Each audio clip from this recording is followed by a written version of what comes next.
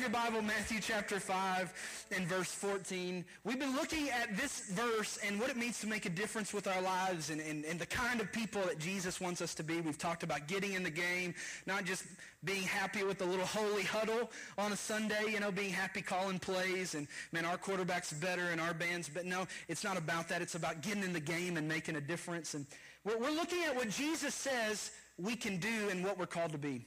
Jesus says, you are the light of the world. A city set where? On a hill. I want you to draw your attention to that. Cannot be hidden. And then he says it again another way. Nor do people light a lamp and put it under a basket, but where? On a stand. Why? It's for a purpose, so it gives light to all that's in the house. Verse 16 says, in the same way, let your light shine before others so that they may see your good works and give glory to your Father who is in heaven. If you back it up one more to verse 14, I just want to draw your attention to the position that Jesus tells us that we're called to be and called to. He doesn't just say you're a city. He doesn't just say you're a light. He gives us specific instructions of a position where the city is supposed to be and where the light is supposed to be. And I want you to notice both of them are vertical. He said, I want you to be a city, not just in the valley, not a city by the sea. I want you to be a city on top of a mountain. I want you to be on top of everything else around you. I want you to light a candle, and I want you to put it on a certain position. I want it to be on a stand. In other words, it's intentional where God places us, and our performance determines our influence. Our performance determines the positioning of where we are. Here's what I know. At your house, you probably don't, whenever you walk into your bedroom, you probably don't flip on the light switch and there's a track lighting on the floor comes on. If it does, please don't tell anybody about that, right? It would be awkward. But if you flip on the light switch, what happens? The light comes down from above, right? And if you've ever had to replace a light or a lamp, anybody ever had to do that at your house before? They had to replace a fan or something like that with a light in your house, or you need to? Can I see some hands in the house? Yeah, there you go. How many knows that's a miserable thing? It's not fun to do, right? You're working above your head. You're on a ladder. You're about to die. You got one. You're just, your spouse is praying. That you're safe and all these things. It's just kind of it's not easy. In other words, putting the light on top has to be intentional. It doesn't happen by accident.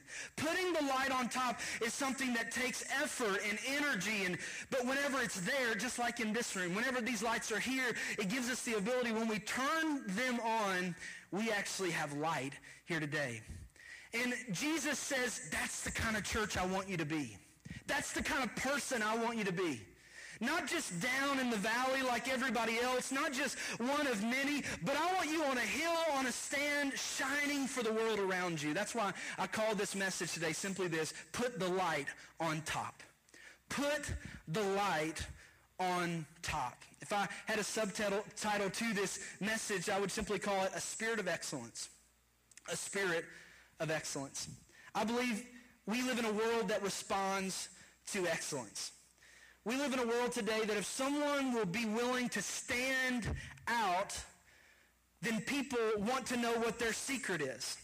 If people are winners, if they make the game-winning touchdown, there's a microphone going in their face and they want to know in front of the world, what's your secret, man? Like, how did you do it? How did you make the catch?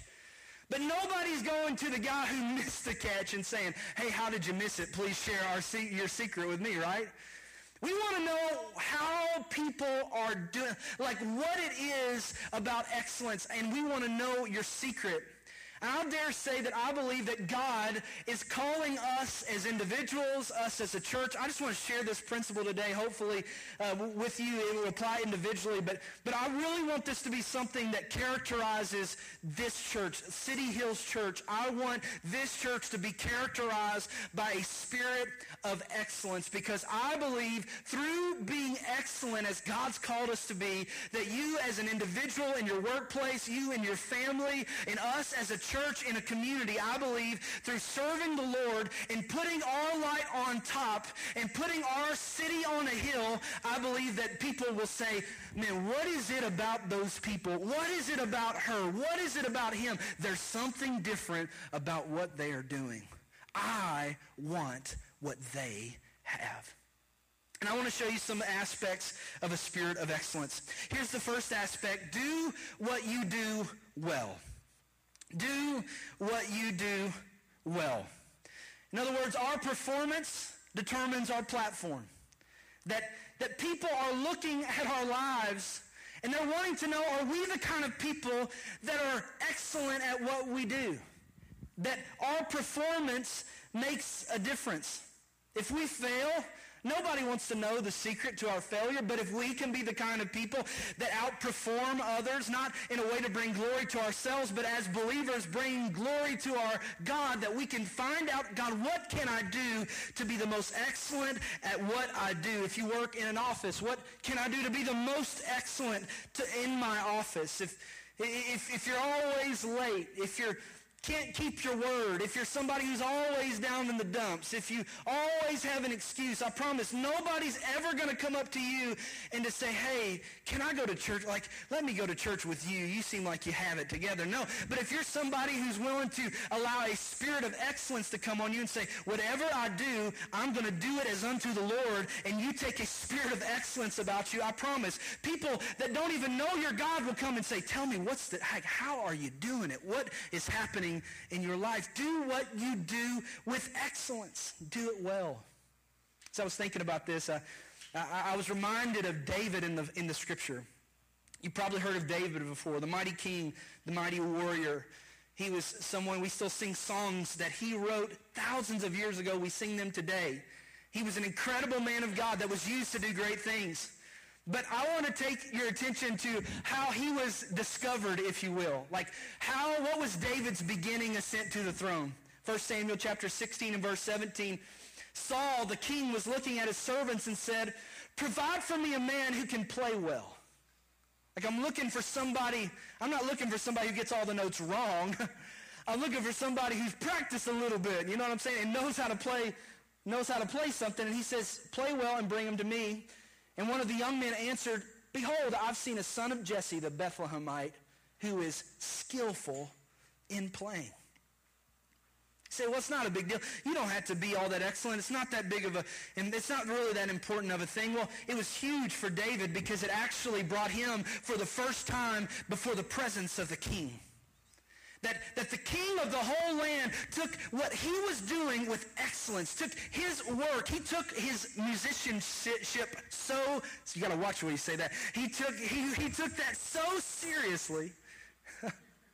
He took it so seriously that people said, hey, I'm looking for somebody who's good at their work. And they say, hey, I don't know if you've ever heard, but there's this runt of a kid. He's out in the field. I heard him playing the other day. He's the best that I've heard. And then the king says, hey, bring him to me.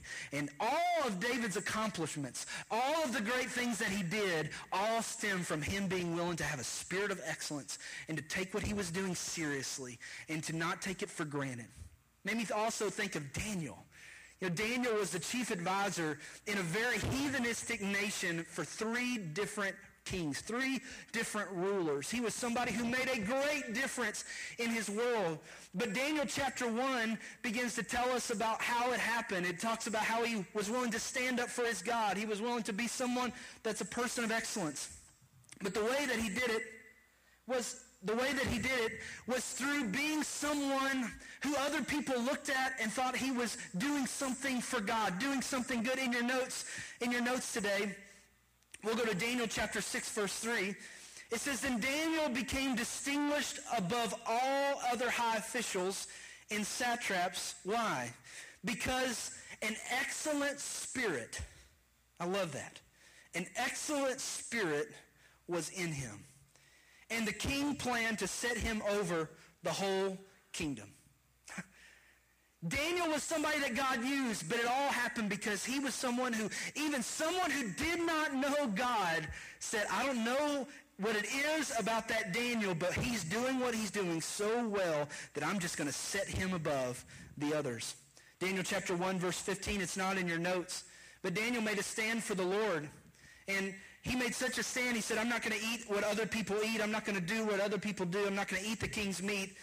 But what allowed him to make a difference, it said at the end of 10 days in Daniel 1:15, Daniel and his 3 friends looked healthier and looked better nourished than the young men who had already eaten food assigned by the king. In other words, they had such an excellence about them because they served the Lord, because they loved the Lord, because they took what their responsibility was seriously. At the end of 10 days, they outperformed everyone else around them. What if he was the last in the class? What if he wasn't sharp? What if he was lazy? I don't think the king would have had any interest in bringing him before the others and allowing his influence to permeate through this heathenistic nation. So I want to ask you a question with each one of these. Here's the first question. Am I stretching or am I stagnant?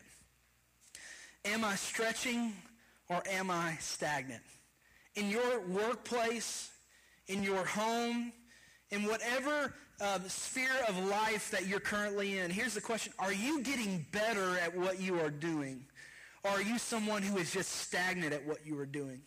You're someone who's getting further. Maybe it means you reading. Maybe it means you're reading a book. Maybe it means you're listening to a podcast. Maybe it means you're someone who's trying to learn. Maybe you get around other people that are doing things excellent, and you are distinguishing yourself above the rest, not for your glory, but for the glory of God. This is how we change the world, through an excellent spirit, just like David, just like Daniel. And here's the second aspect of an excellent spirit. First one was do what you do well. The second one is have a good attitude. Have a good attitude. See, people of authority are always drawn to people with a good attitude. See, our attitudes are contagious. We have such an ability to project how we feel on everyone else. I heard a story about a man who he took a nap one day, and he was a grandfather, and his grandkids came and put Limburger cheese under his nose. And he woke up and he thought, man, this couch stinks. And then he got up and he smelled around the room. He said, man, this room stinks. Then he went to the other room. He said, man, this whole house stinks. And he walked outside thinking he was going to get some freedom. He flung open the doors, got on the front porch, and he said, man, this whole world stinks, right? Well, what was the problem? It was just with him, right? See, how many times do we project all of our attitude and wrong attitude on everybody else without realizing it may just be us? That sometimes the best thing we can do for a spirit of excellence is just to walk into work and just put a smile on our face. Encourage somebody. Have an attitude that makes other people around you better. I read an article last week that said that there is that statistically we have a 6-to-1 complaining to encouraging ratio.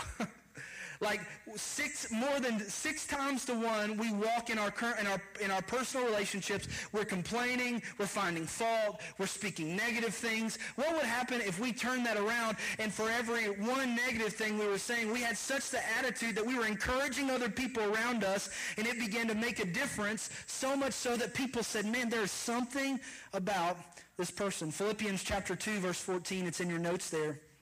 It says, do some things. No, I wish it said do some things, but it doesn't. It said do all things without grumbling or questioning. Why? So that you may be blameless and innocent children of God, without blemish in the midst of a crooked and twisted generation, among whom you shine as lights in the world. In other words, you can give somebody all the scripture you want. You can throw Bibles in their face. You can do all you want to do. But if your life is all messed up and you got a bad attitude and a complaining spirit, and you've been sucking on sour lemons all morning before you walk in the office, I promise nobody's going to want what you have. But if you're the kind of person that walks into your world and makes it better, I promise you'll do things that this person, that as a preacher, I could never do. You'll influence people that other people could never influence. Why? Because you're allowing God to put a spirit of excellence in you. Colossians chapter 3, verse 23 says, whatever you do, work at it with all your heart as working for the Lord. Man, I'm not working for my company. I'm not working, they're not paying me. God's paying me.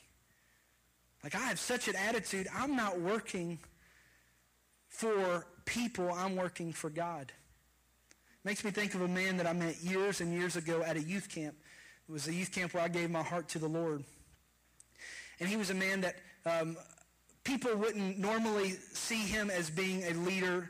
He had some developmental issues, but he was someone, year to year, I always remember him. It was a very large camp, about 300 or 400 kids every week whenever we would go. And he was always someone who was carrying the chairs. And because chairs would have to be set up and the cafeteria would have to be rearranged. And he just had such an excellent spirit. He just was always smiling, always had a great attitude.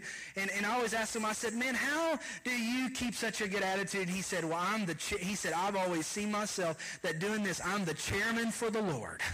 That's what he told me. I'm the chairman, because he thought he was doing his chairs, and he had such a good attitude. There's a lady that was my Sunday school teacher whenever I was very little. Her name, we called her Sister Brenda. And Sister Brenda was the sweetest lady. To this day, is one of the sweetest people that I've ever met. My mom will share with her sermons that I've preached over the years, and she was my Sunday school teacher whenever I was just a little kid.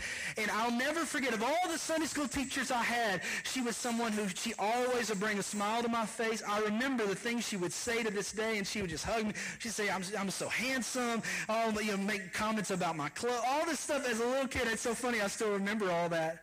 And I just thought Sister Brenda was the most amazing person. And it wasn't until after I began to get a little older that I realized how amazing she was, because Sister Brenda had multiple sclerosis, and she was in a wheelchair. I just thought she just was sitting down at our table because she was a teacher. But no, she would get in early before all the kids, and she would get out of her wheelchair, and she would sit in that chair, and she would teach those group of kids that would come around. And she, to this day, has one of the greatest attitudes and loves the Lord and has affected thousands and thousands of children with who she is. What is that? That's someone, she could have been in the corner crying because of her condition, but she chose to be somebody with an excellent spirit that made such a difference because she was willing to not look at her situation, but she was looking at her life so that she could make a difference. See, that's what changes everything.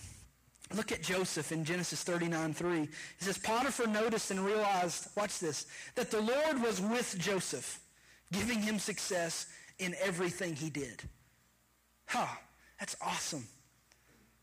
A couple of weeks ago, I was thinking about that scripture in John chapter 15. It says that if we will abide in him, nothing, our leaf will not wither, and everything that we do, we prosper. There's a prosperity that comes whenever we're connected to the Lord. And Joseph, he was sold into slavery. He was put over Potiphar's house, which he was an owner of slaves and had a business, and it wasn't too long he was in charge of the business.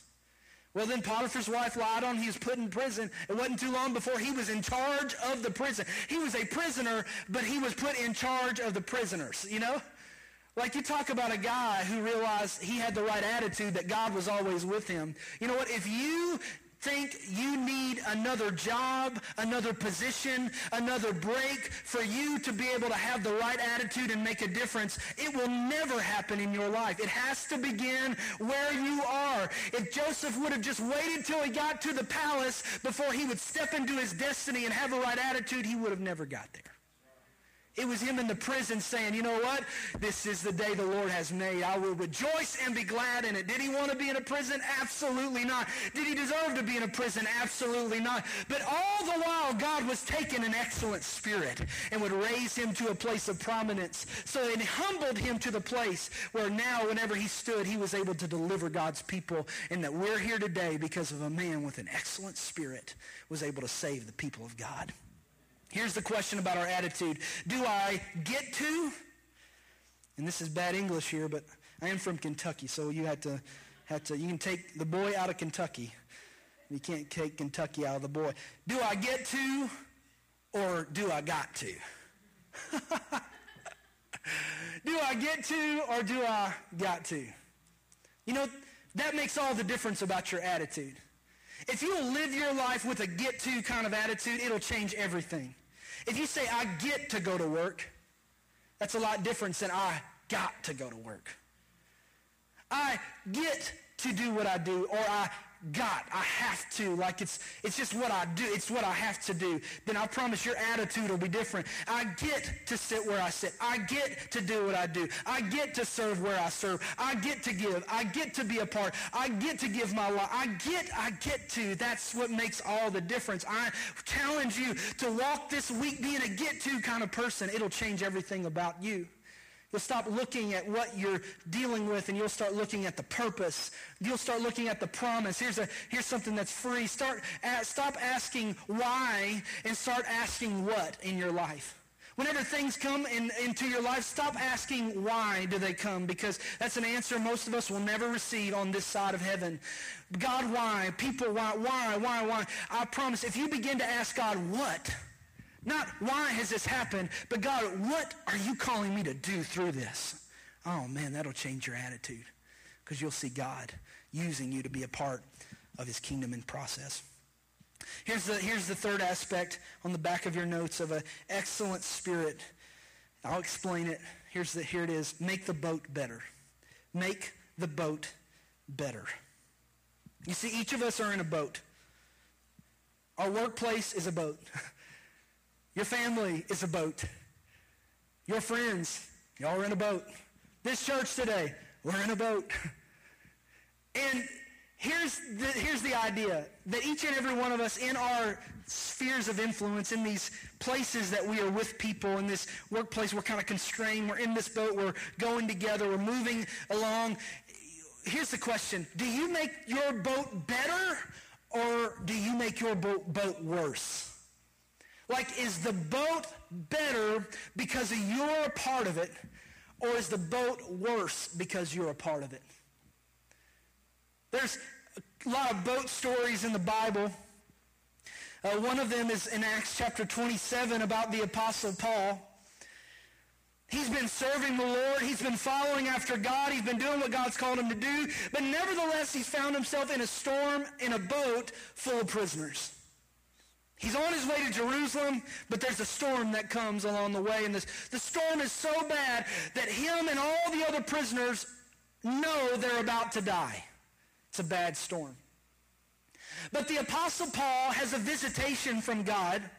In Acts chapter 27, verse 22, in the middle of the storm, Paul looks around to everybody else on the boat and says, "Take courage, for none of you will lose your lives, and even though the ship will go down." And here's the reason. For last night, an angel of God to whom I belong, that's good all by itself. The angel of God, I belong to God. I may be in a storm, but I still belong to God. The ship may be going down in my life, but I still belong to God. Everything may not be going perfect, but I still belong to God. That's a good attitude right there. He said, I belong to God. He said, there's an angel, and the angel came, and it stood next to me, and I just want all you prisoners to know we're going to be okay. And let me tell you why? Because I'm on this boat. I tell you, if you're selling, you want the Apostle Paul in your boat. Because when the storm rages, as long as Paul's in your boat, you know it's going to be saved, because Paul's got a purpose, and he's making a difference, right? So Paul, because he was on the boat, everybody else around him was saved. Jonah, on the other hand, in the Old Testament, maybe you've heard this story in Sunday school. Jonah was on a boat running from God, not following God, and the storm came up. Why? Because he was running away from God, so much so that all the prisoners around him said, hey, we're going to have to roll dice or something to find out, like, who is the problem on this boat, and we got to kick them off the boat, right? We got to get them out of the way because, man, they're messing up our boat. Something's wrong with somebody on the boat, and it was Jonah. The Bible says that the Lord sent a strong wind to the sea in Jonah 1:4, and such a violent storm arose that the ship threatened to break. So Paul saved everybody on his boat. Jonah about killed everybody on his boat. The question is, which one are you? Are you the kind of person that just because you're at your workplace, it's better because you're there? Are you that person that just sucks the life of everybody around you because your world is so much more important than everybody else's world, and you're someone who's taking from everyone else around? Are you making your boat better? Because I promise you, if you'll be the kind of person that walk into your world wanting to make the other people around you better with that kind of excellent spirit, I promise God will use it. God will say, man, that's somebody that I can give influence to. I'll bring them before a king. I'll use them to make a great, great, great difference. Here's the question with this one. Am I a giver or am I a taker? Am I a giver or am I a taker? So I was thinking about this. I got thinking about the people that are part of this church. I want to tell you there are people in this room that this church would not be here today if it wasn't for you being willing to be a giver. Just the truth. Some of you give time. Some of you give your resources. People that tithe. People that give of what they have. They take their talent and ability and they say, I want to make this boat better. I want this church to be better because I'm here, and it is. And I thank you for that. Like, are you the kind of person that walks into this place saying, I want to make it better. I want to use my gifts. I want to use my talents. I want to give what I have because I want the boat to be better because I'm a part of it. I want my workplace to be better because I'm a part of it. See, this is how we change our world. See, it's not so much walking into our world saying, hey, by the way, you know you're wrong, right? You know you're not right. Hey, remember that? You see that debate the other night? You know, look at that whole political party's going to hell. You know, look at all that. You know, it's just all bad. Look at how bad the world is. Let me put 10 posts on Facebook about how bad the world is and this and that. I mean, that's one way that we could try to change our world, right? But I say the way that we truly change it is through having such a spirit of excellence that, you know what, people actually come to us and say, hey, tell me about tell me, I can't keep this together, but something's different about the way you're living your life. And then you can share Christ. It's not throwing tracts and throwing Bibles at the world, but it's realizing this, that, you know what, you may be the only Bible people ever read. Like our lives, you have the power to influence people that I'll never influence and could never influence. Isaiah chapter 60 and verse 1, I love this. This is really just in the Old Testament, the same picture of what Jesus talks about in the New. He says, arise, shine, for your light has come, and the glory of the Lord rises on you. See, darkness covers the earth and thick darkness over its people in our world today. It says, but the Lord rises on you, and his glory appears over you, city hills. Nations will come to your light, and kings to the brightness of your dawn. Nations will come to your light, and kings to the brightness of your dawn. I love it. I love it.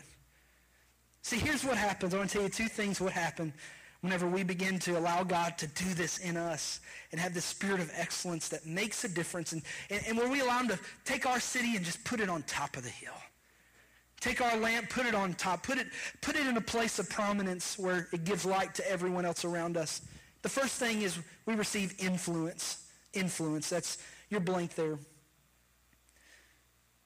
I think about Solomon, who had built such a wise house that the Queen of Sheba, another prominent queen of the day, who did not serve God, who was not someone who served the Lord, but she came to him all the way from where she lived. She traveled to see Solomon and the house that he had built.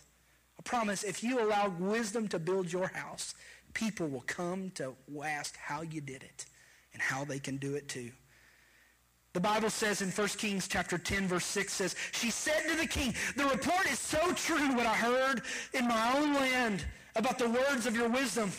He says, but I did not believe the reports until I came and my own eyes had seen it. And behold, the half was not even told to me. Your wisdom and prosperity surpass the report that I've heard. And watch this. It says, happy are your men. Happy are your servants who continually stand before you and hear your wisdom. His spirit of excellence, his performance gave him a platform to be able to witness to the Queen of Sheba about who his God was. And I promise it wouldn't have happened if whenever he got there, all the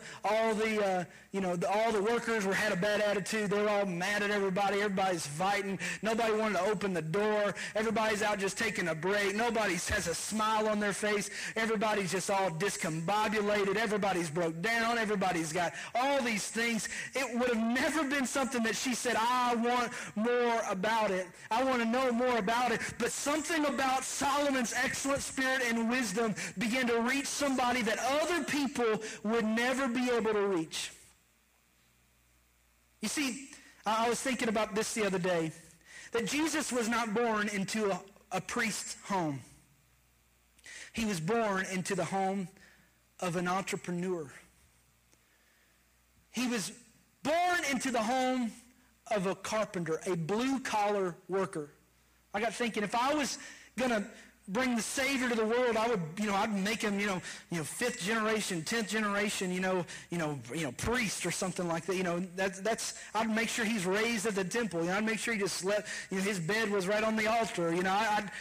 But for 30 years of his life, what he learned about purchase orders and complaining customers and business hours and holidays and all these things that you and I deal with all the time. And God chose to bring the Savior of the world right in the middle of their everyday life. In other words, I believe that that's the same way God brings the Savior to our world. He doesn't just do it through what happens here on a Sunday with the preacher holding the microphone. It happens whenever we're willing to allow Jesus to be born in us at our workplaces, at our homes, at our Thanksgiving tables, when we give an invitation, say, hey, my church is doing this thing. It's Christmas movies. You're going to love it. Why don't you come and be a part? It's through God using us in our influence in our everyday lives.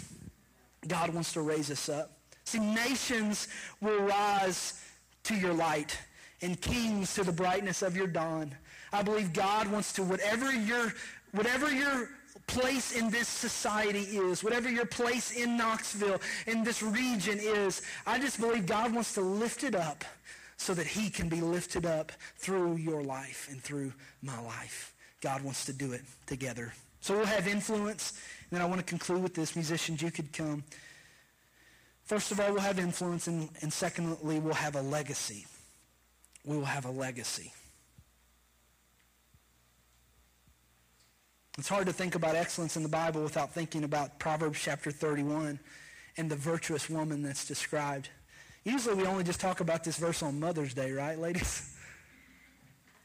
But this is something that is such a testament to the power of a lady who is willing to live her life differently than the world around her with excellence. And the conclusion of the matter is in verse 28. It says, her children arise and call her blessed. Her husband also, husbands, that'd be bad. Her husband also, and he praises her. Many women do noble things, but you surpass them all. Charm is deceptive and beauty is fleeting, but a woman who fears the Lord is to be praised. It says many women do noble things, but what was it about this lady? He says, you surpass them all. Like, you are a lady, you are a person, you are a man, you are a woman. You know what? There are a lot of people out there that are working, a lot of people that are raising kids, a lot of people that are doing things, but you surpass them all. You've made an intentional choice to climb up, to twist that light bulb up above. Why? So that it can show